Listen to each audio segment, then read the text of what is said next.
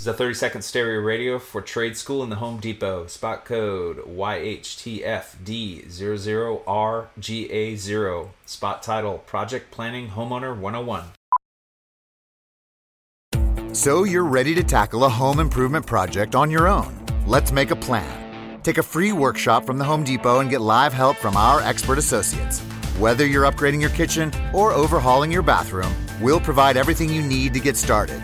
You'll know what to look for and what to avoid, so you can take on any project with confidence. Homeowner 101 live stream workshops from the Home Depot. How doers get more done. Register now at homedepot.com/workshops. Now back to Riffin' with Raph and AD on 93.7 The Ticket and theticketfm.com.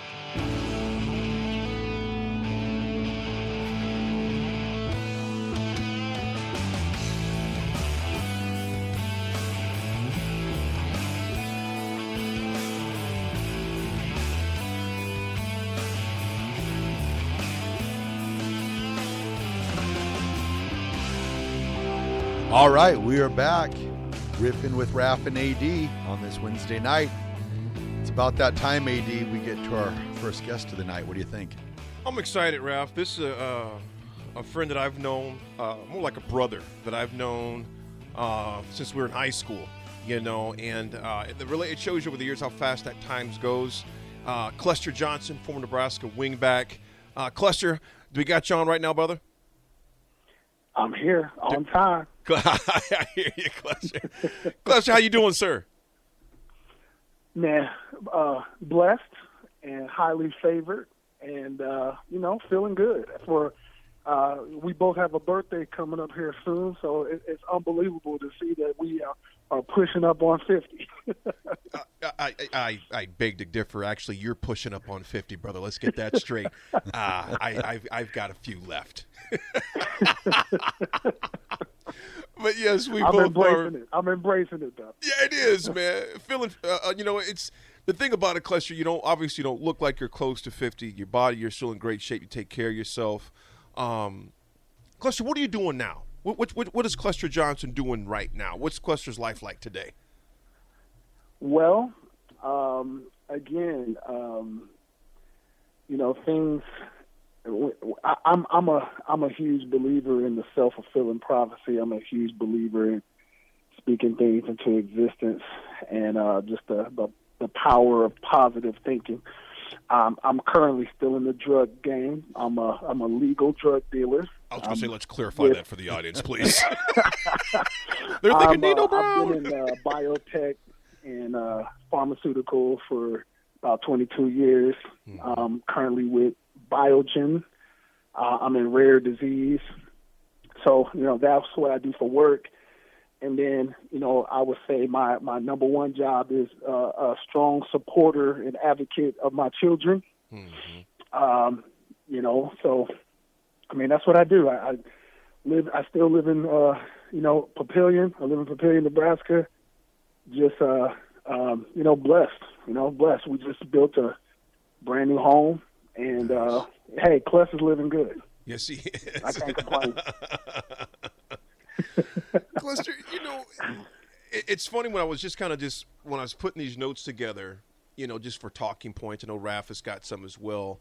I'm going to let Raph throw the first one at you, but I've got a lot to get to in a short amount of time because, like I told you, we don't want to take up a lot of your time, but you were such an integral part of our runs in those 90s from a number of ways, and we'll get into, but I'll let Raph start opening up right here.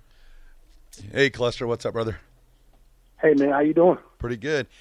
My first question I got for you tonight is, being that National Mentors Month we got going on right now and having the Mentors Hour, the Teammates Hour before this, I was wondering, when you first came to Nebraska, was there somebody, class 2 or 3 ahead, that kind of took you under their wing and kind of showed you the way when you first got down to the university? Absolutely. I think it's natural for us to get to college and just kind of fall in under the wing of the guys who you look up to, and that's primarily, obviously, the older guys. and you just kind of watch and see how some of them are living. You know, obviously, some of them are living great role models and people that you want to be like, and some of them, you know, obviously are still trying to find their way. And I think we all go through that period of time when we're trying to grow as young men and just trying to find our way through life. And eventually, you know, having a strong supporter and a guy like Coach Osborne and Coach Brown at the time, you know, these were great men to look up to and just kind of model yourself behind of what you want to be like and how you want to treat people. Mm-hmm. Absolutely. So, you know, Clester, you even think about it, you answered it beautifully because that was the Nebraska way. And what you mentioned, and when I got there, a year after what you did, you guys taught us how you practiced, how you lifted weights, how you went about your business, because we really believed, and it was instilled in us, how you do some things is how you do everything. And, you know, but for you as a guy, and I'm going to be honest with you, Clester, I didn't even realize you did some of this stuff. We grew up together because, you know, that was just my boy Tank, as we all called him, Tank. That was just Tank. You didn't think about it because, number one, you weren't walking around bragging about it. But I did not realize, you know, some of the accolades you had, you know, that you not had but have, you know, obviously an all-state quarterback, threw for 3,700 yards, 3,757 yards, rushed for 712, 36 touchdowns. I mean, there's some folks that play football from kindergarten to college that don't have 36 touchdowns. You know, you did that just in a high school career. You were Lincoln Journal Star Prep, Omaha World Health Prep, Athlete of the Year, two-time All-Stater, Gatorade Nebraska Player of the Year as a senior, and earned Super Prep Magazine All-America honors. I didn't realize the All-America part. You're a gold medal at the state track meet in 300-meter hurdles, second 110s. Then you flipped it and did vice versa, and also was a runner-up in state for wrestling. With all of that said, and there's many more accolades I could go, here's what I want to switch to. As you're, you know, approaching that half a century mark. That's kind of crazy to put it like that, isn't it, bro? To reach the big 5-0. All right. Clester, have you thought back, and I know you're busy because that's just not who you are, but do you ever find yourself looking back when you've attended your son's games, which we'll get into things like that later, and looking at some of the many records that you have on those walls and be like, dang. Well, that was pretty special. Not so fast, and I do think back now because now I have adult children who think that they are the shiznits, and so I have to sometimes give them a reminder. Now it's all in good fun, right? It's all in fun because when you have a competitive household, that's just what happens. You get around the table, you're playing cards, You're just doing, you know, we love to go to the gun range. We go golfing. You know, we just do a lot of different things. And within those things, it's just going to be a natural competition. So each one of us have something that we like to brag about. and it's actually just good fun. And right now, Cade, he thinks he has the advantage because he's on an NFL roster, so he's like, nobody went to the NFL. And I assume it gets very quiet at that point. Yeah, Kane just kind of shut it all down. He shut everybody down. So I had to give him his props on that one. But I just want to tell you a quick story about what really kind of turned it around for me. I would say going from a boy to a man at Nebraska there was a moment in time when I got to Nebraska, like you just read off all those accolades, Aaron. And you can probably identify with this because if you came to Nebraska, you probably had a pretty good high school career, you know, yourself included. You did great things, and you were the man coming from your school, your high school. But then you get to Nebraska, and you realize that everybody was the man. That's a good point. Who you're competing against. So then it becomes very mental. It becomes very, you know, who's going to buckle down and prioritize why they are there. Wow. And I'm going to tell you what, I missed the mark when I first got there. I really missed the mark for the first couple of years, and I really had to figure out what I was there for. I mean, was I there for the women, the partying? Was I there for, having a good time? Or was I there to go to school, get my education, and play some football? Mm-hmm. And Coach Osborne gave I will never forget, right before we won our first championship, he gave a speech maybe a summer or two before we won our first championship, and he just asked us all to reevaluate yourselves. He's like, listen, you can lie to us, you can lie to your friends, but you can't lie to yourself. Mm-hmm. And I just remembered him talking in this auditorium, and I was just saying to myself, is he talking to me? He must have been watching me. He must have been at home with me seeing what I'm doing. Because, right when he said, evaluate the people that you hang out with. Mm-hmm. Are you doing good at school? Are you in your playbook?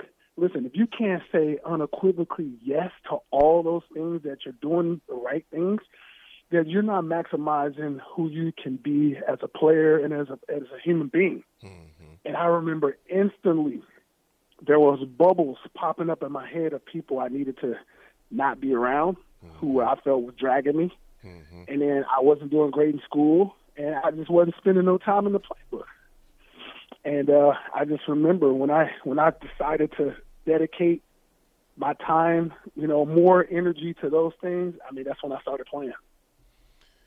Clester, I remember that because I think that was 92 when we came in, and Nebraska had just been knocking on the doorsteps, of just really breaking into being a perennial powerhouse. And we were always relevant, but really taking it to that next level.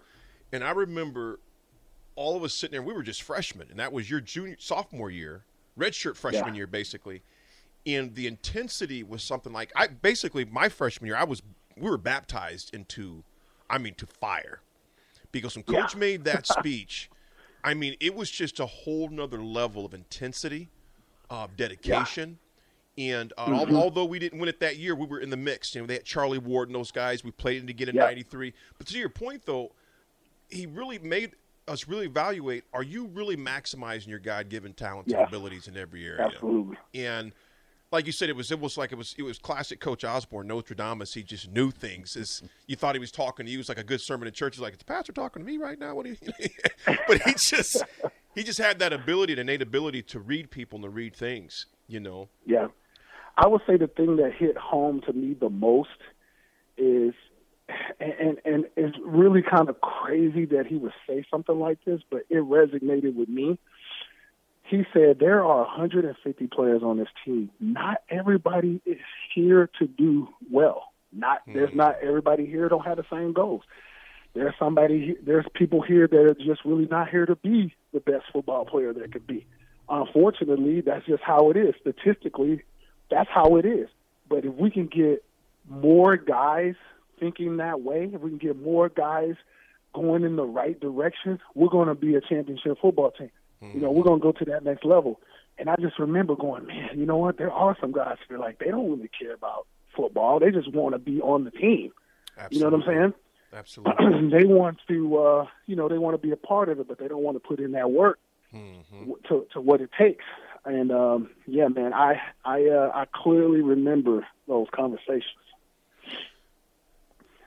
All right, we're here with Clester Johnson. You can call in to us on the Honda Lincoln hotline at 402-464-5685, or you can also text if you have any questions for Clester at the Starter Heyman text line at 402-464-5685.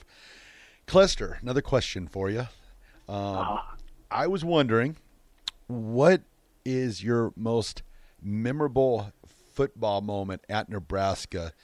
Excluding the national title games, of course, but is there any other games that stick out to you as very memorable? I would say probably K-State game in 94, when I think a lot of people kind of talk about that when we lose Tommy Frazier to blood clots and we lose Brooke Behringer. we lose our top two quarterbacks. And I just remember being in the locker room saying to myself, here you got a hungry K-State team that's hadn't beaten Nebraska in 20-something years, and they're at home. The crowd is crazy. And I will never forget the speech that Ed Stewart gave in the locker room. And at the end of his speech, he just said, K-State is still K-State. And we just went crazy. He went crazy. He was just like, they beat us in 20-something years. K-State is still K-State. I mean, we went out the door, and I just knew we weren't going to lose. I mean, we could have had my grandma at quarterback. We would have won. So we were going to win that game. Before that week before that game, did you take any reps at practice to play quarterback? Yeah, so that was another part, and I'm gonna tell you, I was not real happy about it because I felt like I'd made the transition to wingback, and I was just starting to solidify myself with Abdul. The year before, I got my feet wet. I was doing very well, and then this next year, I'm like, okay, we're ranked high, and I'm a big part of this. And now Coach Osborne asking me to play quarterback. Initially, I was just like, I don't know if I can do this. And they had me running probably about 10, 15 plays that they thought that I would do well at and felt comfortable doing. I probably had 2 or 3 pass plays that I thought I could do. And I was already a pretty good runner. But fortunately, Matt Turman was able to come in and give us a good half, and then Brooke came in and finished it off. So that game there, Clester, never needed me. When you think about it though, and that was a brutal game. That's when LP it was just smash mouth, smash mouth. Bring yourself in as literally. You were the epitome of how you block at Nebraska. How did you make that transition from, okay, I'm scoring touchdowns? Because first of all, it was genius by Coach Osborne and the coaching staff to say, listen, folks, we have a former Super Prep All-American that's playing wingback who's a Super Prep All-American that played quarterback. He can be serviceable, Yeah. Pun intended. He would be a great quarterback. Yeah. He's hadn't done it in so long. And like you said, you'd spent so many time and energy getting to solidify yourself at wingback. Yeah. How was it for you making that transition? Because when you came to Nebraska, you were recruited as a quarterback. Yeah. You also had Tony Veland in that same class, And Brooke Behringer. Brooke Behringer in that same class. Yeah. A year later, Ben Roots comes and Tommy Frazier comes. Yeah. How did you make? Was it tough for you to make the transition to wingback, or was it like, look, I want to get on the field and play? Absolutely. Talk to Aaron, us about that's that. a great question. Absolutely great question. Because quarterback is more finesse. It's more of a finesse position. Like you're not being maybe as physical. Now at Nebraska, obviously the quarterback is a little bit more physical, but you still have to be careful. Now, when you go to wingback, that's probably the most physical skill position, I thought at the time. And you really had to take pride in blocking. And I thought Coach Brown obviously had to use Jedi mind tricks on the receivers to make us feel and believe that blocking was just as important as catching a 50-yard touchdown. And, he had me convinced, I can tell you that much, because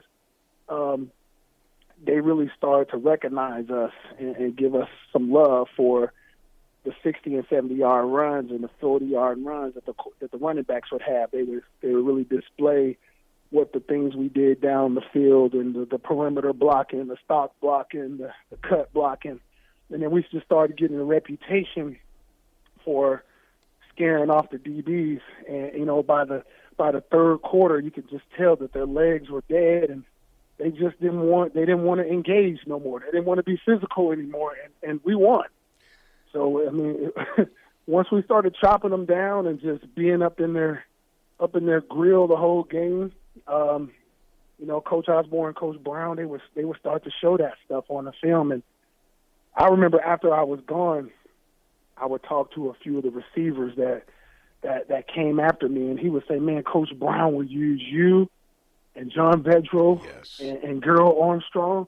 He would show you guys his blocking tapes. Killers. On what you did and what it took and what it's supposed to look like. And I just that made me feel like, okay, I left an impact. Clester, you left more of an impact. Me, I always say I got in when we were up 30 points with 30 seconds left, and T.O. would be like, hey, you didn't get in there. This was second quarter. I don't even know who the heck we were playing. It was an early season game. You took a dude clear out by me on the sideline. I was like, how you doing, bro? You brought him. Physically would dominate teams that much. And like you mentioned, Coach Osborne and Coach Brown were amazing sales guys, because they made us buy in and convinced us to buy in that if you do your part of this, the other parts will take care of themselves, and we will win big games. And I remember Coach Brown, I know you remember this because we both played the same position. I was receiver, your wingback. He would always tell us, remember, Clester, punish the perimeter. And when you started to buy into that, we became like sharks in water. And when there was blood, you couldn't wait to take somebody out. And like you mentioned, by about the mid-third quarter is when I started to stretch, because I knew I was going to get in, because those guys were tired of getting hit. They were tired of getting hit, Well, I'm going to tell you, Aaron, what really kind of changed my mentality was Coach Brown made an example out of me.